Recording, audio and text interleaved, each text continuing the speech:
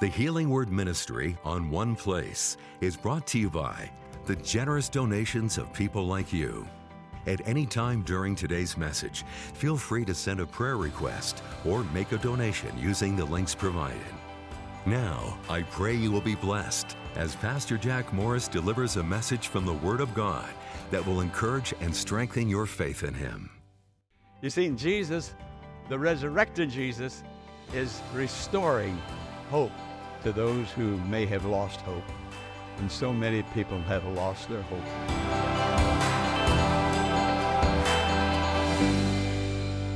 Welcome to the Healing Word. We're so glad to have you with us today. Before we begin today's message, Pastor Jack Morris is here with me to share some exciting news. Pastor? Hello, friend. I'm Pastor Jack Morris. I would like to unite with you in prayer for your more specific prayer needs. In order to do that, go to thehealingword.com and scroll down to Pray Now. There will be specific categories such as forgiveness, overcoming fear, healing, decision-making, and more. I will greet you, I will pray with you, and then I will share the Word of God with you. Friend, God loves you and wants to answer your prayers.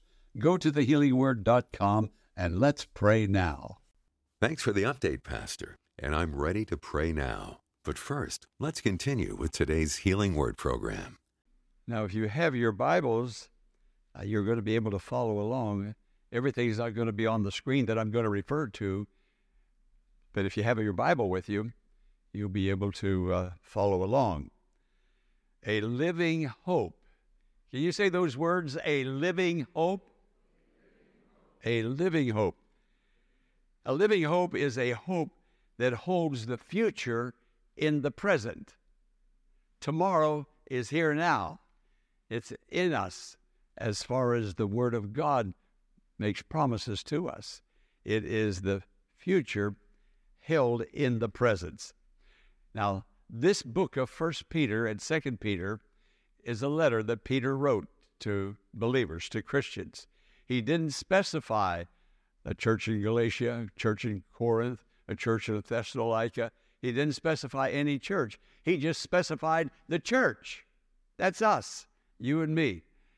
We are the church. And he writes this book of hope. It is a book of hope to us. And we're going to open our hearts today, and the Holy Spirit is going to bring this hope into us, a book of hope. Now notice, you read it just a moment ago, Minister Hooper. It is written not to a particular church, but to the elect, to strangers, elect by God's foreknowledge. You see, God knew you were going to be born into this world and you were going to be the son or the daughter of your parents. He knew what your name would be, your birthday. He knew all about it. So the future was in the present with God, and now He comes to us to give us a future and a hope, but to bring it to us now. We've been waiting, we've been looking, we've been trusting and believing, but today is the day of salvation. Now is the accepted time. Jesus is here. Jesus is here, giving us this living hope. There's nothing in the Bible quite like the verses that you just heard. If you look at this closely, I mean, sit down with your pencil and paper and look at it closely, God, through Peter, begins to enumerate things that God has planned for each of us.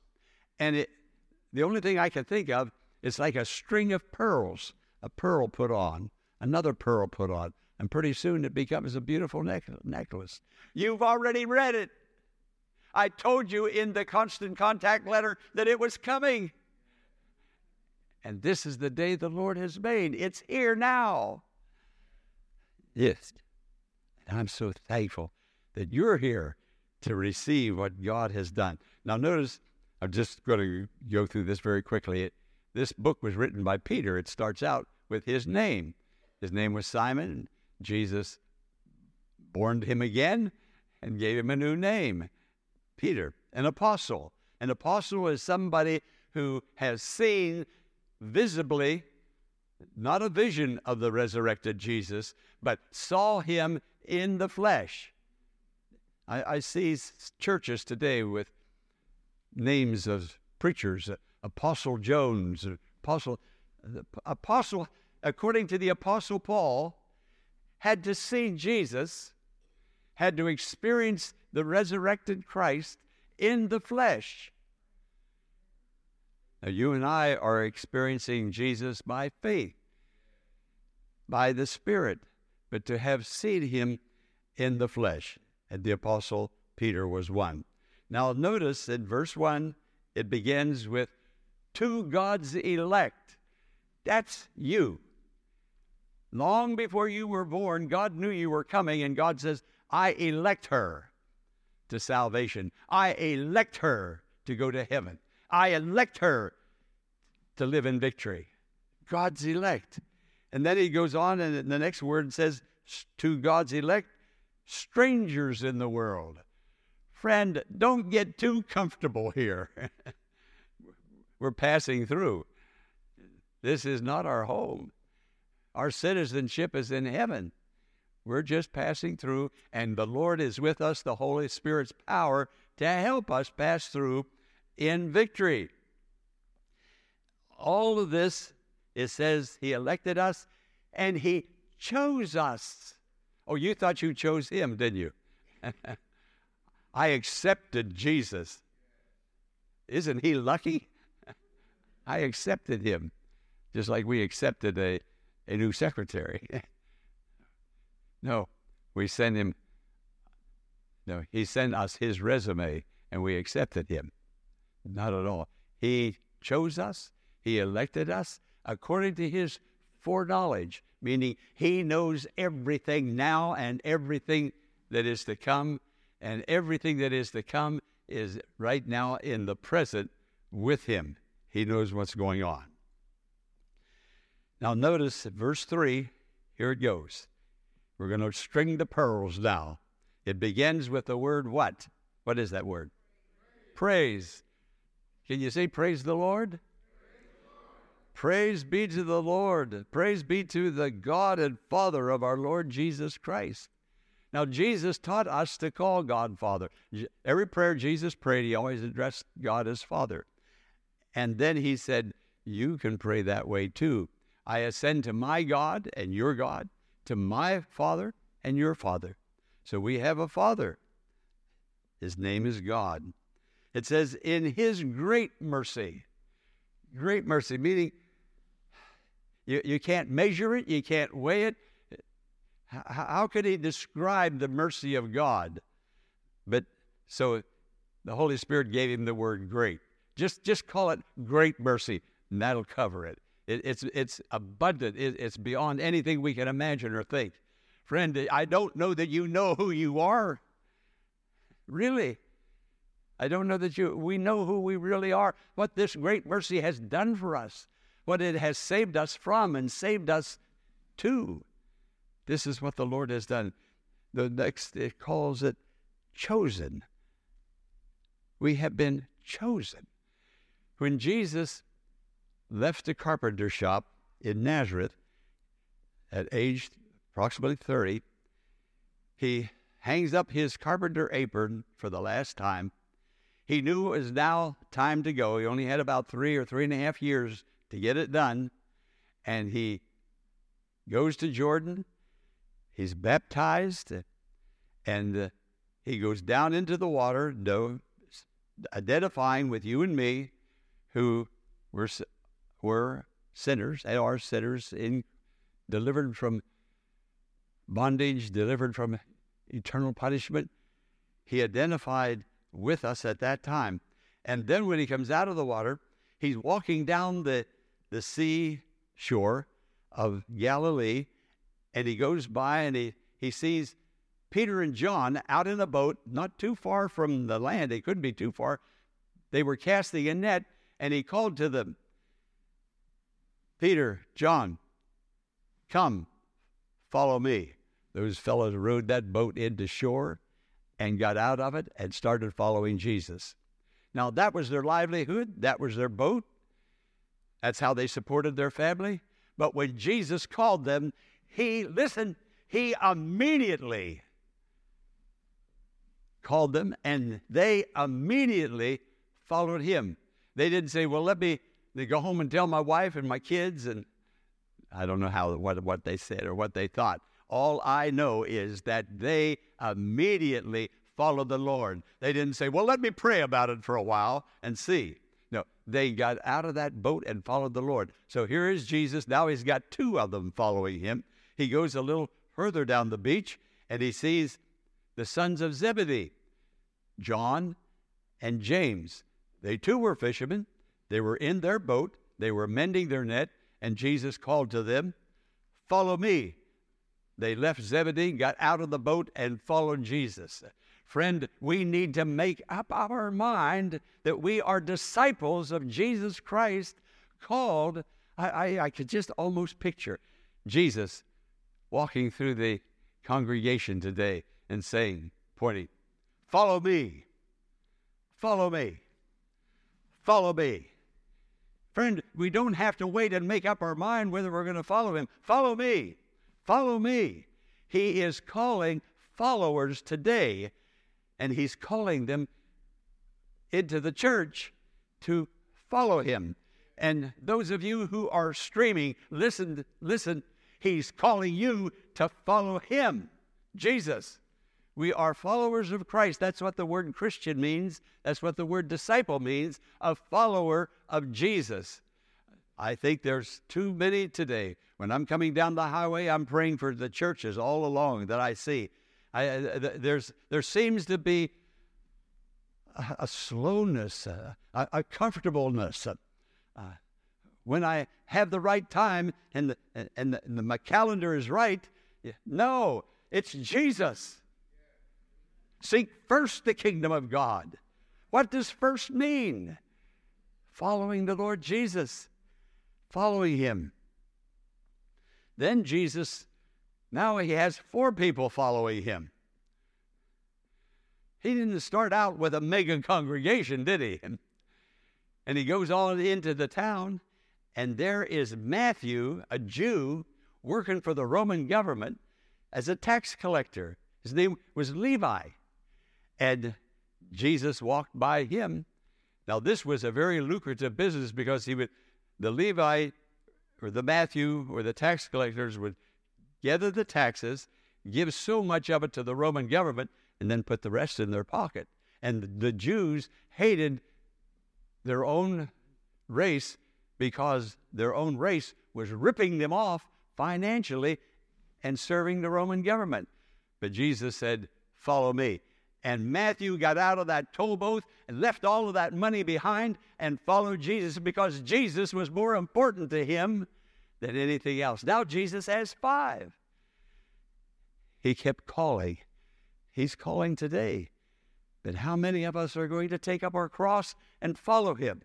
The cross says you go to church, you love God when it's convenient and when it isn't convenient because he comes first. Now you're going to get answers to prayer. Now you're going to have miracles. If we are casual with him, isn't it so?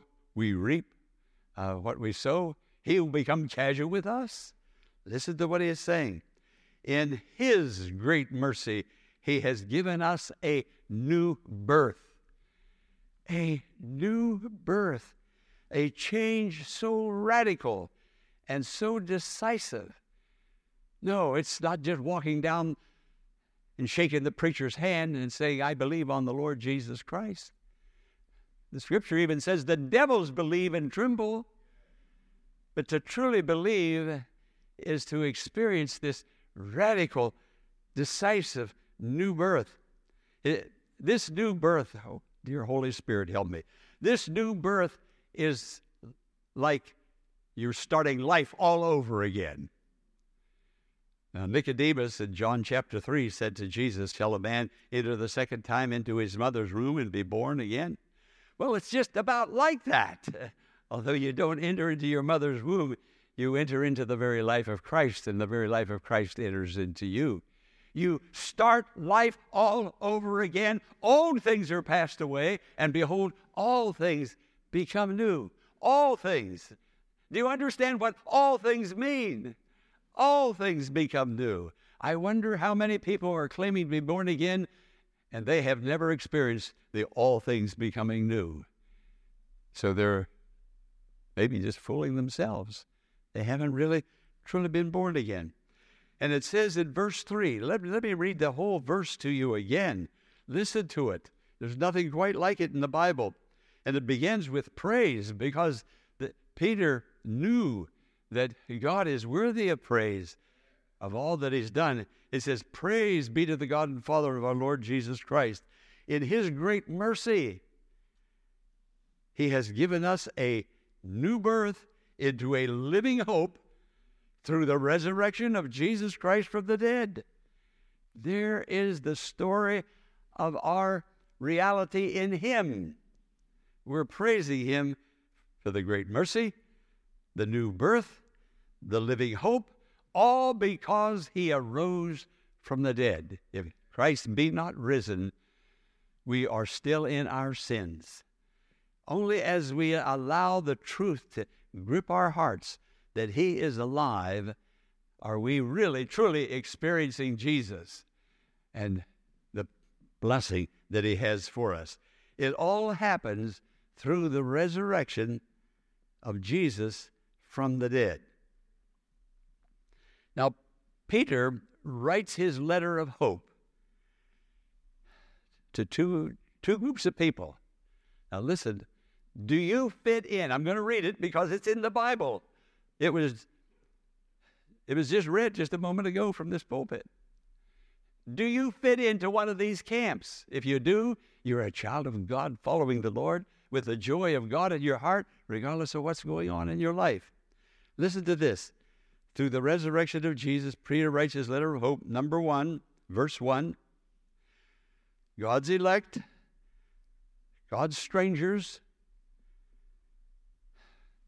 Friend, this world is not your home. No, your home is in heaven, and heaven is in your heart, because the scripture says God has put eternity in your heart. Come on, let it come alive. Look to the Lord and let that eternal heavenly experience just overwhelm you with joy and with God's wonderful glory. So you're the elect, you're strangers. Now, those were people at that time, and the elect and the strangers are people of this time. Look at verse 8. Do you have your Bible with you? Verse 8. Though you have not seen him. Now he's talking directly to you. Though you have not seen him, you love him. And even though you do not see him now, you believe in him and are filled with an inexpressible and glorious joy. You see him, but you don't see him. By faith, we see him, but I've never seen Jesus. But in my heart, I know he's alive from the dead. I know he's with me. You'd also know this. When Jesus died,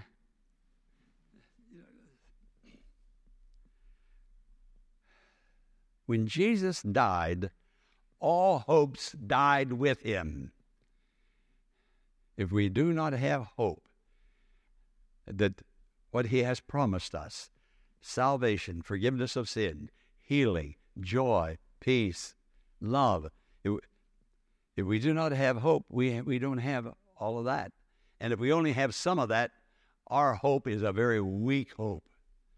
But there is a strong hope, that it's a living hope that the Lord is pointing out to all of us. And when Jesus died, Peter, who wrote this book, he knew what he was talking about, the Apostle Peter. And when he wrote this letter, he was thinking of himself in the courtyard, warming himself by the fire, while Jesus was being persecuted, lied about. Jesus had already told Peter, before the rooster crows in the morning, you'll have denied me 3 times.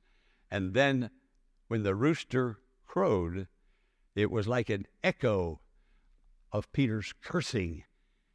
I swear to God, I don't know that man.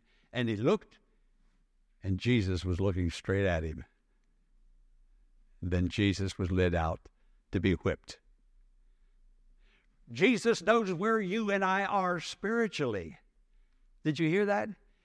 And he's looking at us, and he's calling us, just like he called the early disciples to follow him. Called us into joy, called us into peace, called us into rest. He's called us into a great salvation.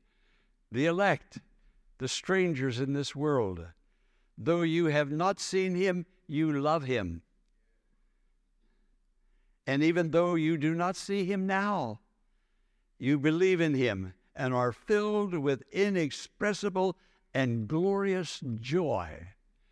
Friend, this book is alive with the Spirit of God, and God is doing marvelous and wonderful things. Well, Peter lost all hope. Now, that could happen to any of us. And if it happened to Peter, now remember, prior to this, prior to him losing all hope, Jesus asked him, do you love me? I believe Jesus is asking some of us, and he has every right to question, do you love me? That's a good question. And there's a reason he's asking that, because I sometimes wonder if he even is wondering about it. But he knows he doesn't wonder about it. And Peter said, you're the Christ, the Son of the living God, which means this: you can love God, be so dedicated to God, have a great relationship with God, and then trouble comes and you lose that hope. Peter knew he was the Christ, the Son of the living God, and Jesus said, on this rock I'll build my church. And what kind of a rock was it? A rock that lost hope. A lost that cursed and denied Jesus. It can happen to any of us. And it has happened to so many. But then something happened. You see, Jesus won't let us go, no more than he's letting us go this morning. And those who are watching by streaming, the ladies got up on Easter Sunday and went to the tomb. And they looked, and no one was in the tomb.